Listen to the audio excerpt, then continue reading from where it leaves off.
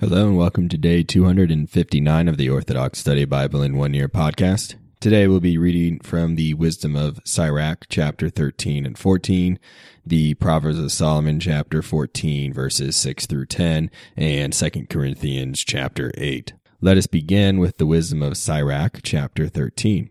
Whoever touches pitch will be stained, and whoever associates with an arrogant man will become like him. Do not lift a weight too heavy for you, nor associate with a man stronger and richer than you. What does a clay pot have in common with a copper kettle? For the clay pot will strike against the kettle and will itself be broken. A rich man does wrong and even proves himself to be the one wronged. A poor man is wronged and he must apologize. If you can be useful to him, a rich man will make use of you. But if you are in need, he will abandon you. If you own anything, he will live with you, and he will exhaust you, but will not feel sorry for you. When he needs you, he will deceive you and smile at you, and he will give you hope and say good things to you. He will even say, "What do you need?" He will shame you with his foods until he exhausts you 2 or 3 times. Then at last he will mock you. If he should see you after this, he will forsake you and shake his head over you. Take heed lest you be led astray and be humiliated in your folly. When a ruler invites you, be slow to accept, and he will invite you more often. Do not press upon him lest you be rejected, but do not withdraw at a distance lest you be forgotten. Do not intend to speak to him as an equal, and do not trust his abundance of words, for he will test you with a lot of talk, and while he is smiling, he will scrutinize you. He who does not guard your words is unmerciful, and he will not hesitate to harm or imprison you. Keep your words to yourself and be very careful, for you are walking near your own fall. Every living creature loves its like, and every man his neighbor. All flesh gathers together by species, and every man clings to one like himself. What wolf will associate with a lamb? No more will the sinner with a godly man. What peace is there between a hyena and a dog? And what peace does a rich man have with a poor man? The prey of lions are wild asses in the wilderness. Similarly, the pastures of the rich are the poor. Lowness of stature is an abomination to the arrogant. Thus a poor man is an abomination to a rich man. When a rich man is shaken, he is strengthened by friends. But when a humble man falls, he is pushed away by friends. When a rich man falls, there are many to help him. And when he speaks abominable words, they justify him. If a humble man falls, they criticize him further, and when he speaks with intelligence, no place is given to him. When a rich man speaks, everyone is silent, and they exalt his word to the clouds. A poor man speaks, and they say, "Who is this man?" And if he stumbles, they push him down even further. Wealth in which there is no sin is good, but poverty is evil in the mouth of an ungodly man. The heart of a man changes the expression on his face, either for good or for evil. The mark of a heart filled with goodness is a cheerful face, but the invention of proverbs requires laborious reasoning. Wisdom of Sirach, chapter 14. Blessed is a man who does not slip and fall because of his mouth, and is not stung with pain caused by his sin. Blessed is he whose soul does not condemn him, and who has not fallen away from his hope. Wealth is not fitting for a small-minded man, and to what end is wealth for an envious man? For he who gathers for himself gathers for others, and others will live in luxury with his goods. If a man does evil to himself, for whom shall he do good? And he will not rejoice in his wealth. When a man envies himself, there is no one worse off, and this is the reward for his vice. Even if he does good, he does it unintentionally, and in the end he reveals his vice. He who envies with his eye is evil. He turns away his face and despises souls. The eye of a greedy man is not satisfied with his share, and useless wrongdoing dries up the soul. The evil eye of a man is envious over his bread. Thus it is lacking at his table. My son, whatever you have, treat yourself well, and offer sacrifices worthily to the Lord. Remember that death does not delay, and the covenant of Hades has not been shown to you. Before you die, do good to a friend and reach out and give to him based on your ability.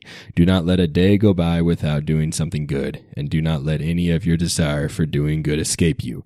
Will you not leave all your hard work to another, and all your hard work to be divided by lot? Give and receive and deprive yourself, because in Hades there is nowhere to seek luxury. All flesh becomes old like a garment.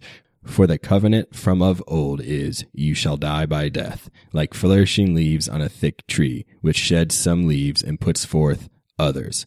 So also is the generation of flesh and blood. One dies and another is born. Every work of man decays and fails, and he who made it will depart with it. Blessed is the man who practices wisdom and discourses with insight.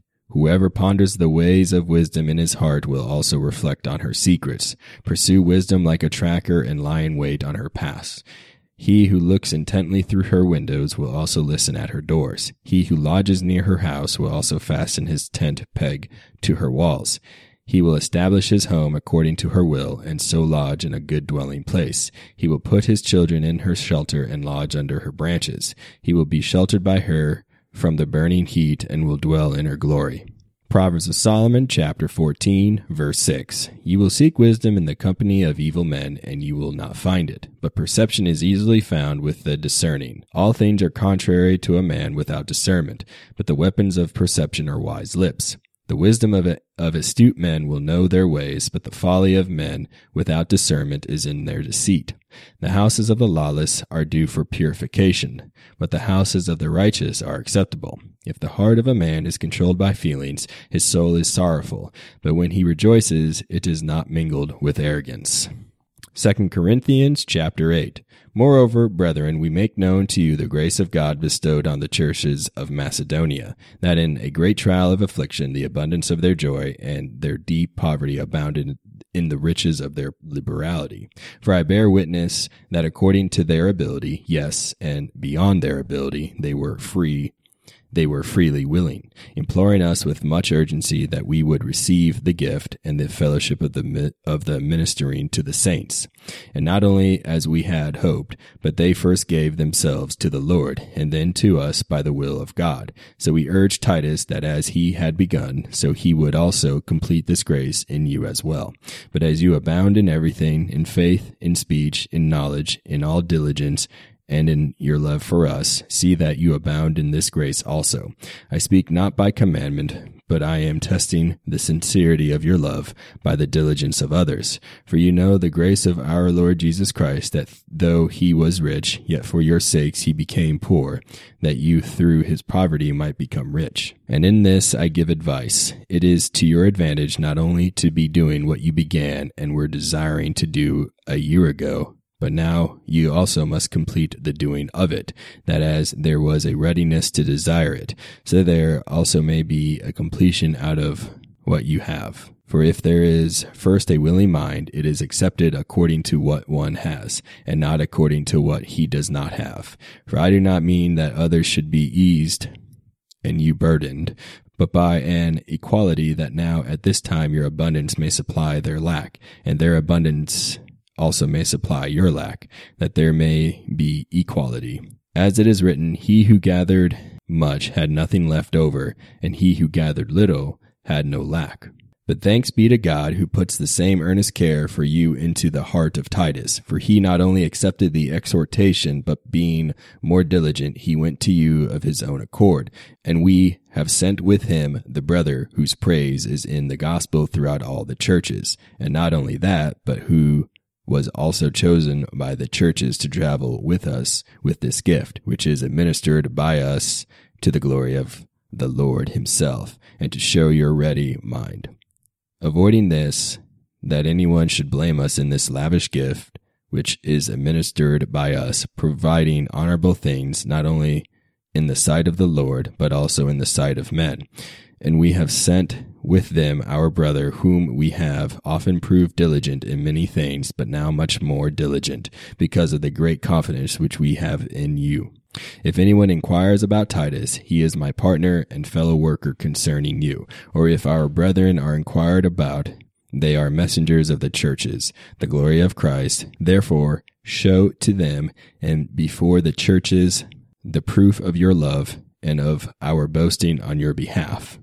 Thank you for joining me on day 259 of the Orthodox Study Bible in 1 Year podcast. Tune in next time for day 260.